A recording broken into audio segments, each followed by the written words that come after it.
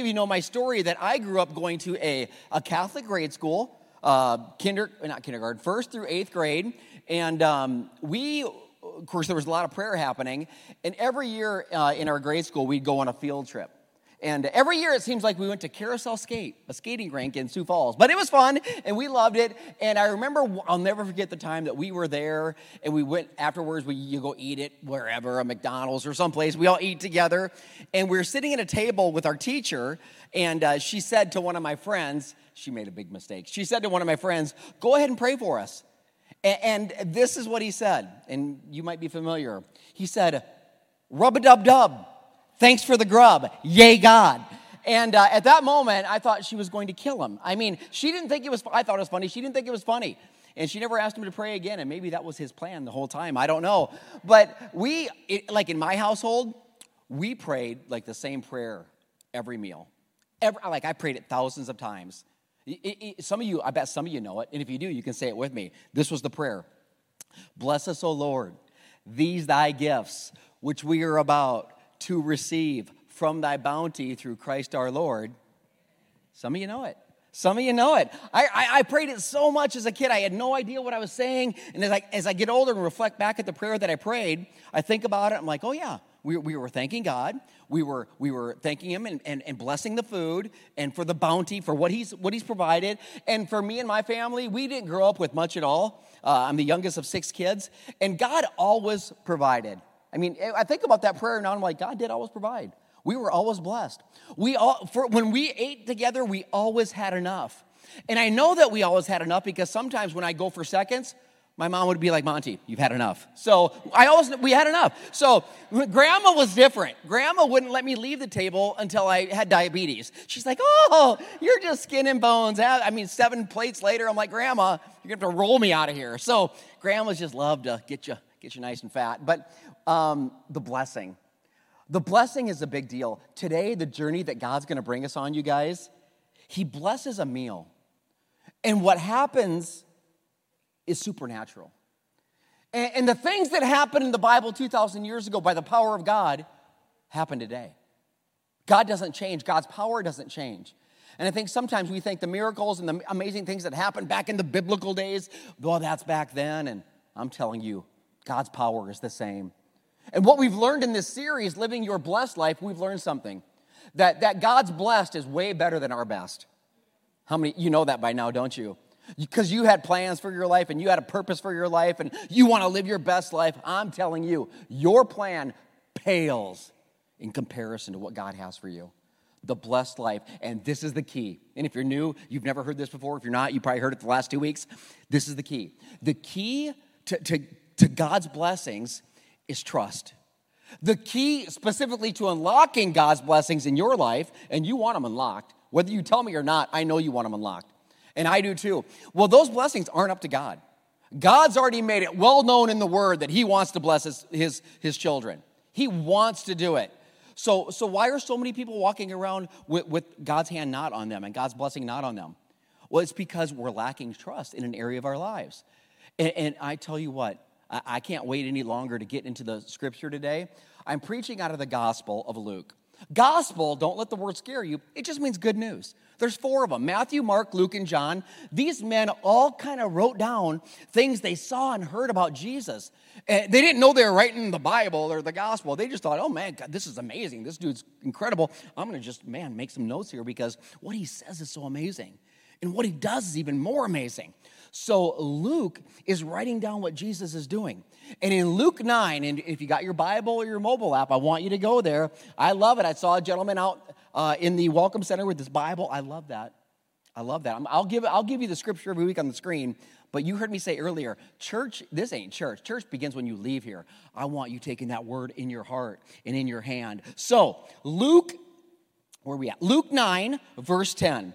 Some of you, if you grew up in church circles, you will be familiar with the miracle you're about to hear about. But here's I promise to you, I'm going to promise you, this will hit you, whether you've heard it 1,000 times, it'll hit you differently. It did me. Luke 9, verse 10. How it starts is critical. And the apostles, when they returned, told him, Jesus, all that they had done. Okay, so we know something's happened previously, right? I'll tell you, I'll give you a snapshot of what's happened because we kind of start in the middle of a story. Where did they return from? Here's what they returned from. Jesus sent them out. Jesus sends the 12 out, and he gives them his power and his authority. It's amazing. He sends them out and says, hey, you have my power, you have my authority. The disciples, they go out and they're doing miracles in Jesus' name. They come back and they're like, oh my gosh, Lord, you're not going to believe it. We healed a blind man and this broken arm and we healed. And Jesus is like, yeah, I know. You're not surprising me with anything you're saying. I gave you my power. So that is what's just happened. They've not only witnessed miracles right previously, they've done them. That's critical to the story. They return. Jesus takes them, and he goes privately, takes them aside to a deserted place, right? They got done with a lot of ministry. They need to rest. A place belonging to the city of Bethsaida. Verse 11. But when the multitudes knew it, when the people knew it, they followed him, Jesus, and he received them and spoke to them about the kingdom of God. And he healed those who had the need of healing. When the day began to wear away, that's a key phrase, the 12 came to Jesus and said, hey, Jesus, send the multitude away, that they may go into the surrounding towns and the country, get a place to stay and get food to eat. For we're in a deserted place. We're out here in the middle of nowhere. Jesus said, you give them something to eat. And they said, well, we have no more than 5 loaves of bread and 2 fish. Unless we go and buy food, Lord, for all the people, this is all we got. And there were 5,000 men in all. In this day, they would just count the men, but that wasn't all that was in the crowd. There would have been women and children, so probably upwards of 15,000 people in the crowd. And Jesus said to the disciples, all right, make them sit down in groups of 50. And the disciples did, and they all sat down. And then Jesus takes the 5 loaves and the 2 fish. Looking up to heaven, he blessed and broke them. He gave them to the disciples to set before the multitude. So they all ate. Say they all ate. All 15 plus thousand ate. And they were filled, just like Grandma likes. And the 12 baskets of leftover fragments were taken up by the disciples. You hear this story and you hear this miracle, and it's easy to think, oh, yep, that's the story where Jesus multiplies the fish and the loaves, feeds the multitudes. It's amazing. It's a miracle. But I want you to really step back today. I want to look through the lens of like the 12 disciples. Think of the view they have here and what they're seeing and what they're experiencing. Well, let's play it out. Jesus, think about it. They're still trying to figure out, is Jesus who he said he was? Was he worth leaving the fisherman business? Was he worth leaving the lucrative tax collecting business that we talked about last week? Is he worth it? Is he who he said? Is he the Messiah? So they're having these doubts go through their head, and all of a sudden, on this particular day, Jesus launches the biggest conference seminar he's ever had. People are coming from all over, not just 1,000 or 2,000, but 5,000, 10,000, all over the meadows, all over the hills, all in the valley. And they're like, oh my gosh, this is amazing. They're feeling pretty good about themselves because they know Jesus personally. And Jesus starts to preach. And when Jesus preaches, it's good. It's always good. So Jesus is preaching. And it gets to be about noontime. It says, as the day wore away, that means it's getting long. So Jesus at noon, normally you would dismiss the crowd at noon, Jesus, because then they can go and get lunch and they can go and run their errands and go to Sam's Club and get some errands done before work on Monday. But Jesus doesn't do that. Jesus keeps preaching. 1 o'clock, 2 o'clock, 3 o'clock. So much for the early football game. And it keeps going. And all of a sudden, I'm sure the disciples are like, I can just picture it, like you're one of them. And the guys walk up to you and they're like, hey, you got to talk to Jesus. You got to get him to dismiss the people, right? He loves the people. It's about the people. Tell him they're hungry. Go tell Jesus that it's getting late. Like soon the restaurants will be closed and we have nothing to do here with them. So we got to close. So you're like, okay. And you walk over to Jesus all sheepishly and you're like, he's preaching, and you're like, excuse me, Lord, pardon me. By the way, You're preaching amazing right now. This is awesome. I've taken so many notes. I got a notebook full. I can't wait to apply it. It's so good. And if it was up to me, Jesus, I'd just have you preach all day and all night because I love it so much. But the guys, they're worried about the people. And you love people, Jesus. And they're thinking that the people are getting hungry. And the people are getting restless. So we thought, Jesus, that you'd maybe close the message. I mean, I'm loving it. You could go all day according to me, but Peter and the others, they want you to close and dismiss the people. What do you think, Jesus? They're hungry. And Jesus turns to you and says, you feed them. And Jesus is serious, so you're not going to joke around. And you're walking back to your friends, and you're thinking, what in the heck am I going to say? You get back there, and they're like, hey, did you talk to Jesus? Oh, yeah. Yeah, I talked to him. Well, did he tell you to dismiss the people? Well, I mean, not exactly. No. Well, what did he say? Well, he said we should feed them. What? He said we should feed them. We should feed them. That's what he said. So you send out your friends and you go through the thousands of people to gather food. You're like, let's meet back here in 30 minutes, guys. All right, let's meet back here. You meet back in 30 minutes. All right, what do you got? Thaddeus, Bartholomew, Simon, what do you have? And all you have is one bag of food. That's it. You're like, well, this is it. 5 loaves of bread and 2 fish. That's all we got. Go tell Jesus now, and let's dismiss and get on with it. So you go back to Jesus, and you're like, you got to interrupt him again. Lord, incredible stuff. This is so amazing. You should write a book. Anyway, so Lord,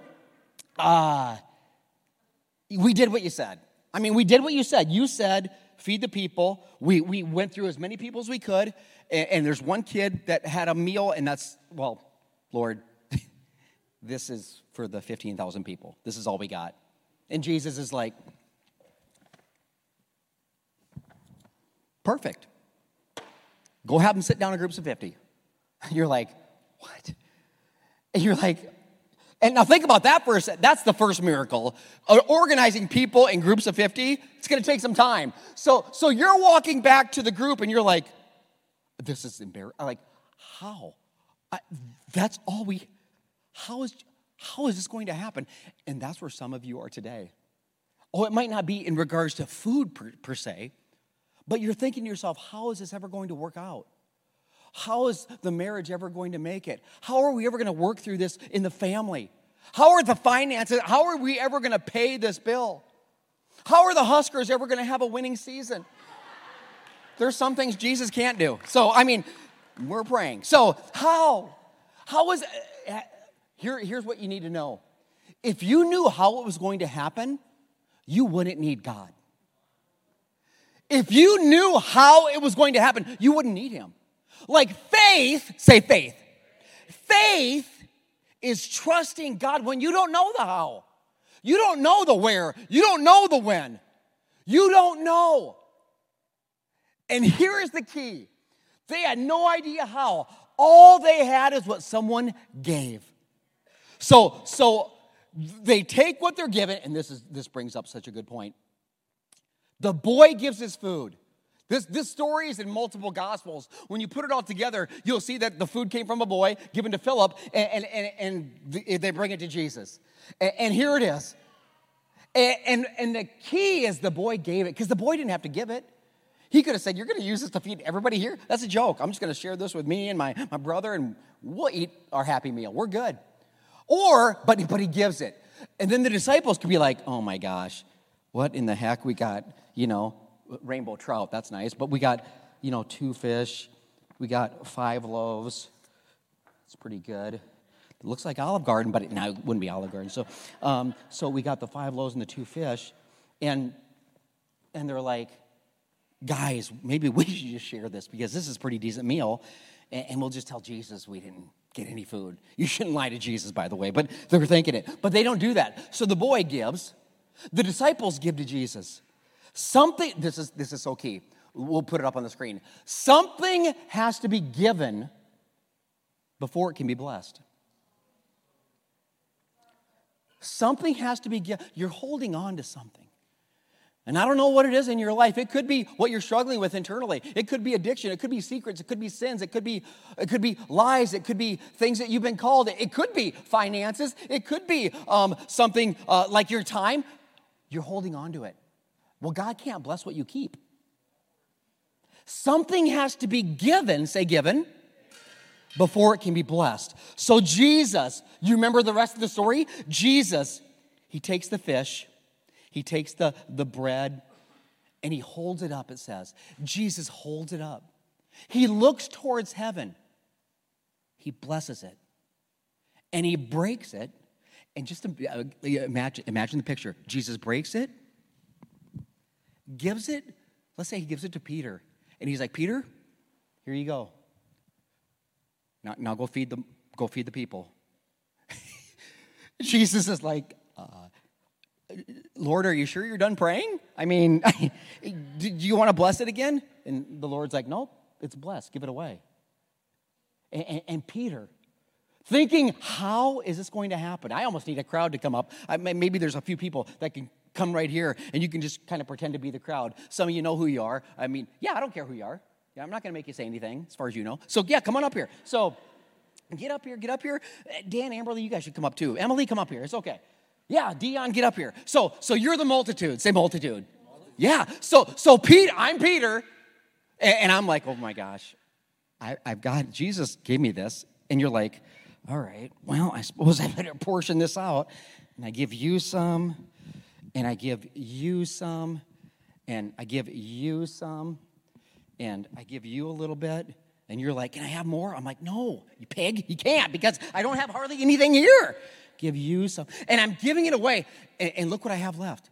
And I'm nervous, but remember, the bread is what? It's blessed. So it's blessed, and what happens is you realize as you give it away,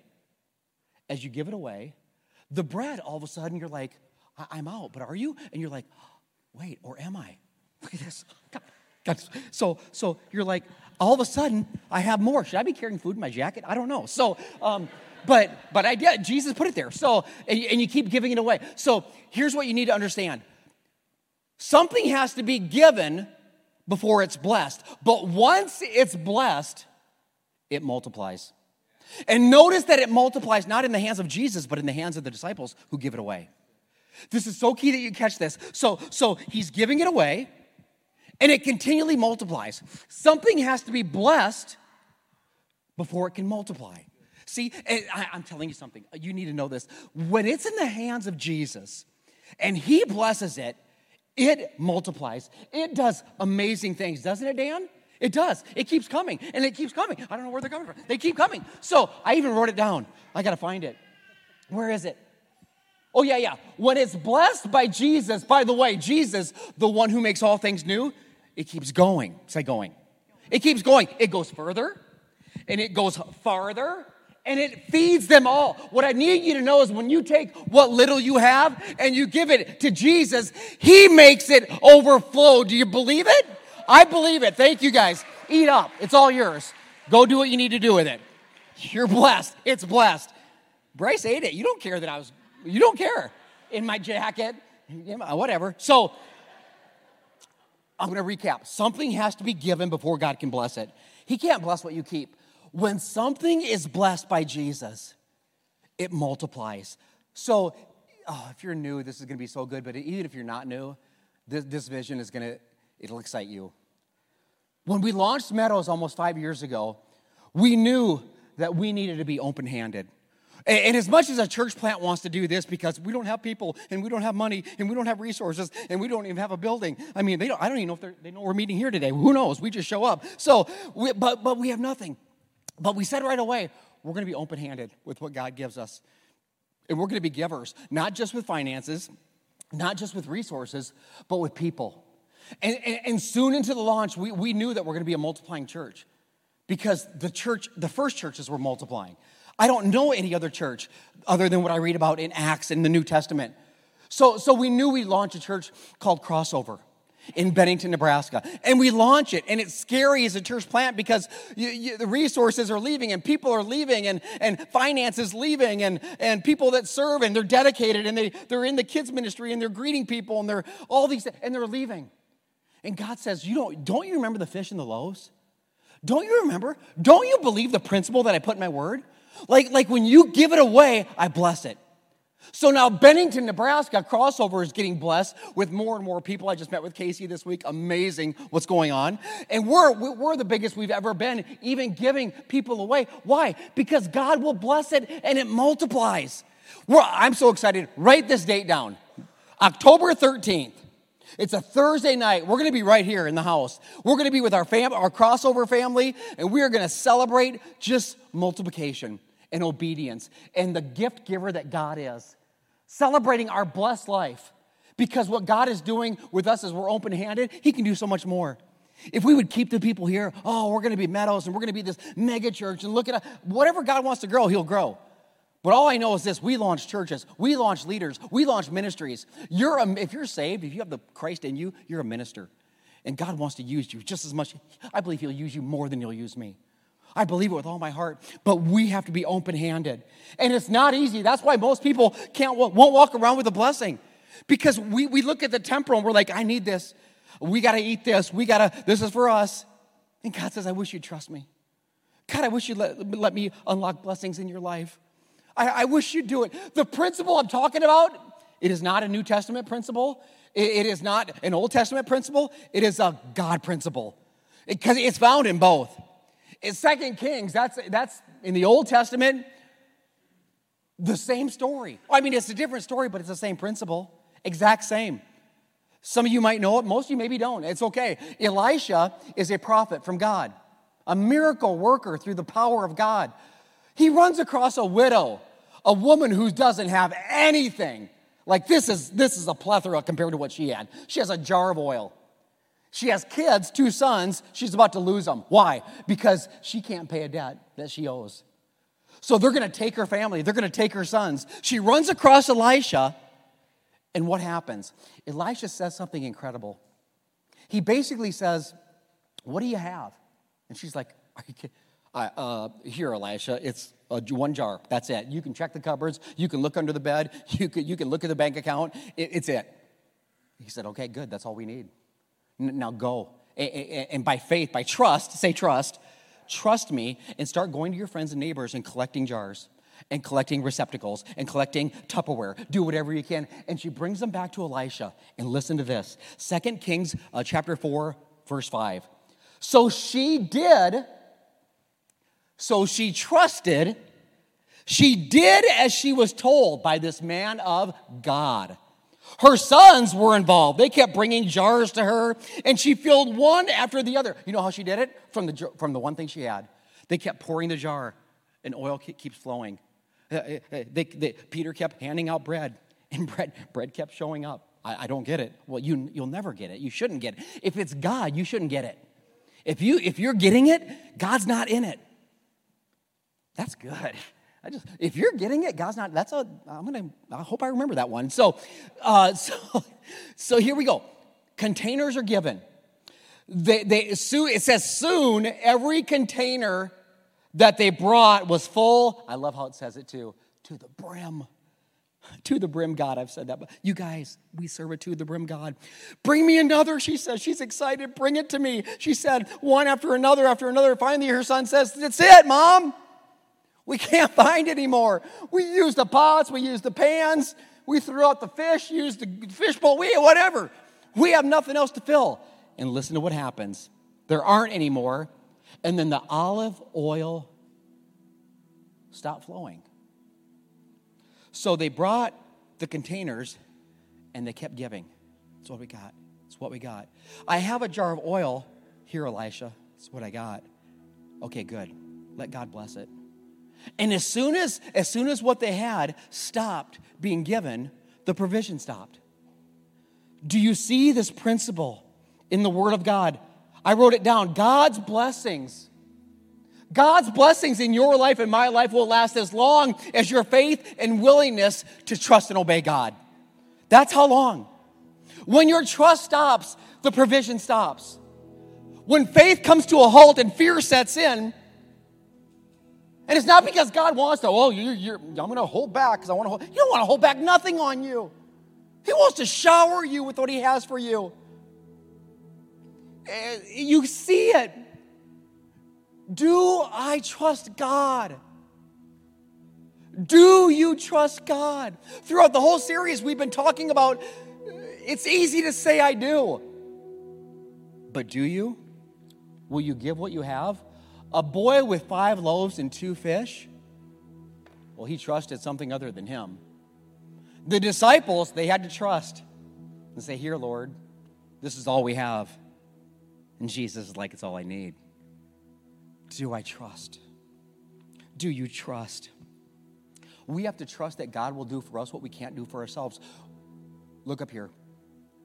We have to trust God to do the impossible. But don't miss this. Before God can do the impossible, he expects you to do the possible.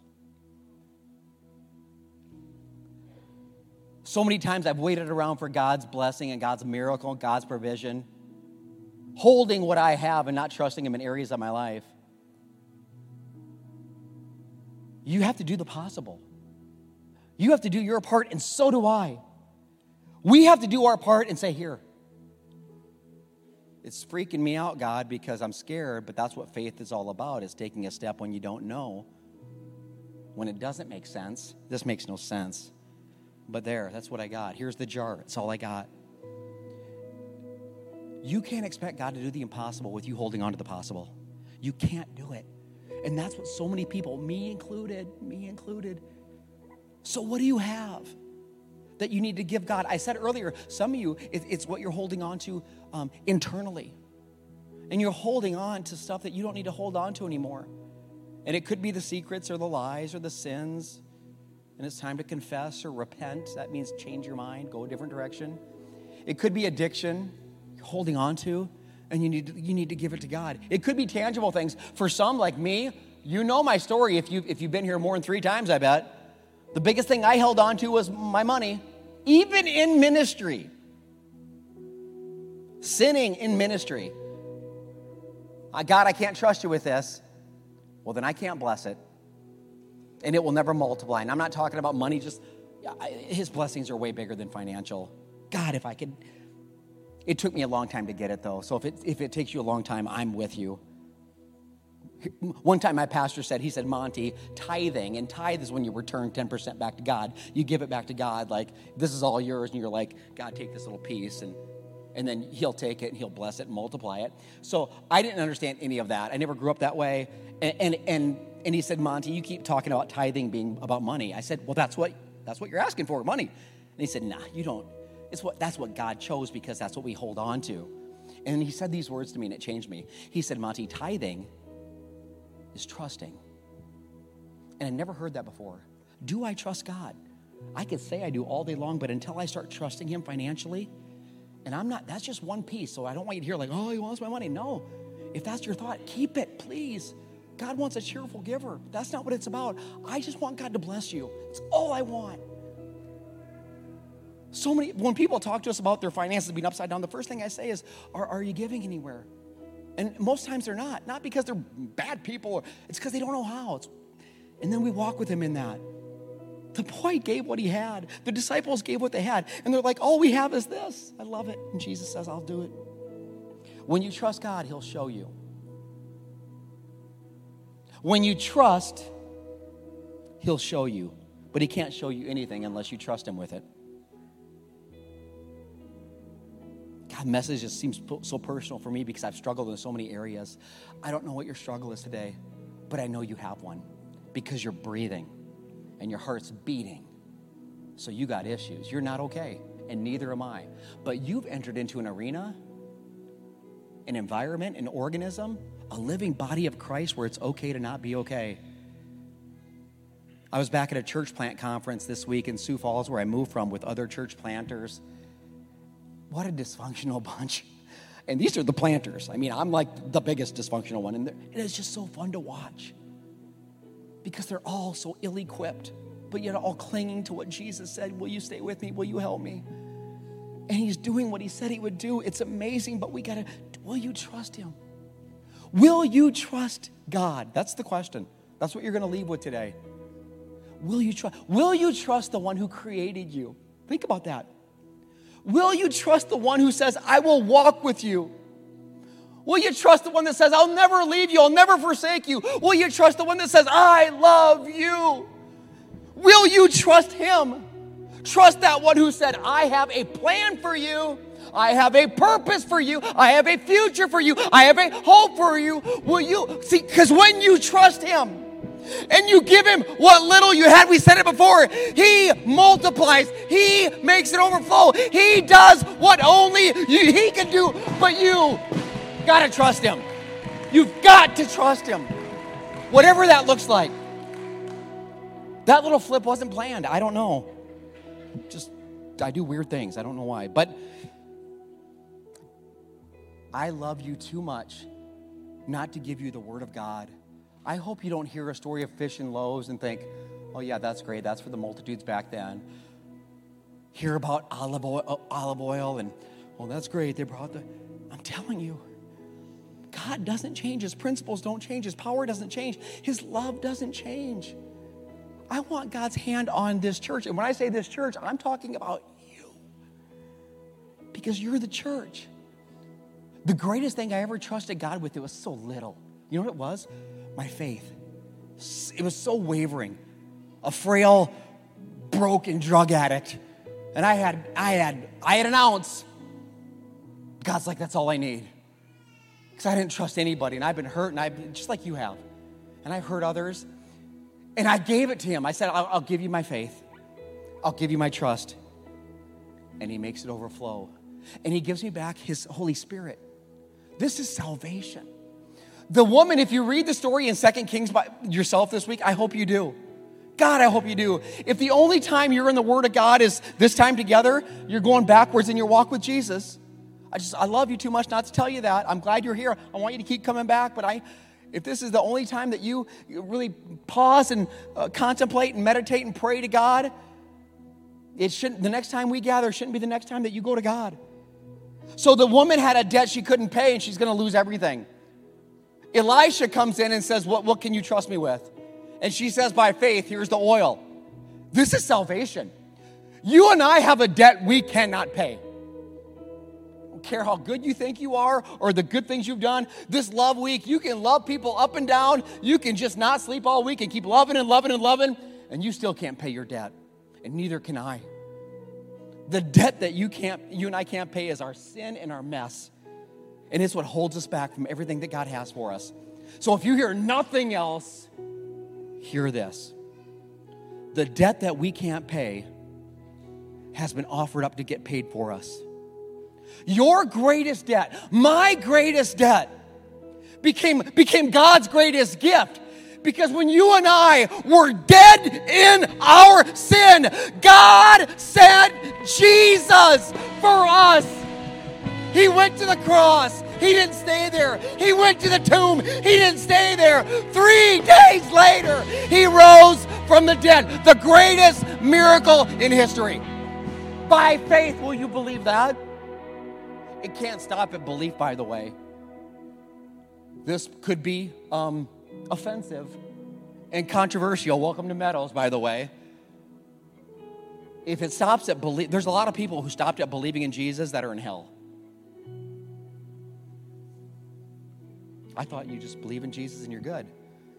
No, you got to know the whole gospel and put it in context. First thing Jesus said was, repent, turn from your sin, believe, and be saved. Satan believes in Jesus more than you ever will. Trust me. But belief is necessary. Belief is a huge piece of it. You got to believe by faith that Jesus died on a cross to take away your debt that you can't take away no matter what you do. And then he rose from the dead.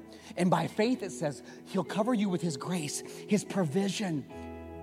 He will cover all of it. And then he's with you and in you. But he does want you to turn away. Listen, I gave my life to Christ 4,700 times and never repented. My life looked no different than it ever did until I said, I'm going a different direction, God. I'm going to agree and obey with the Holy Spirit and walk with you. And it's not earning your salvation. It's just accepting it and living in it. That's all it is.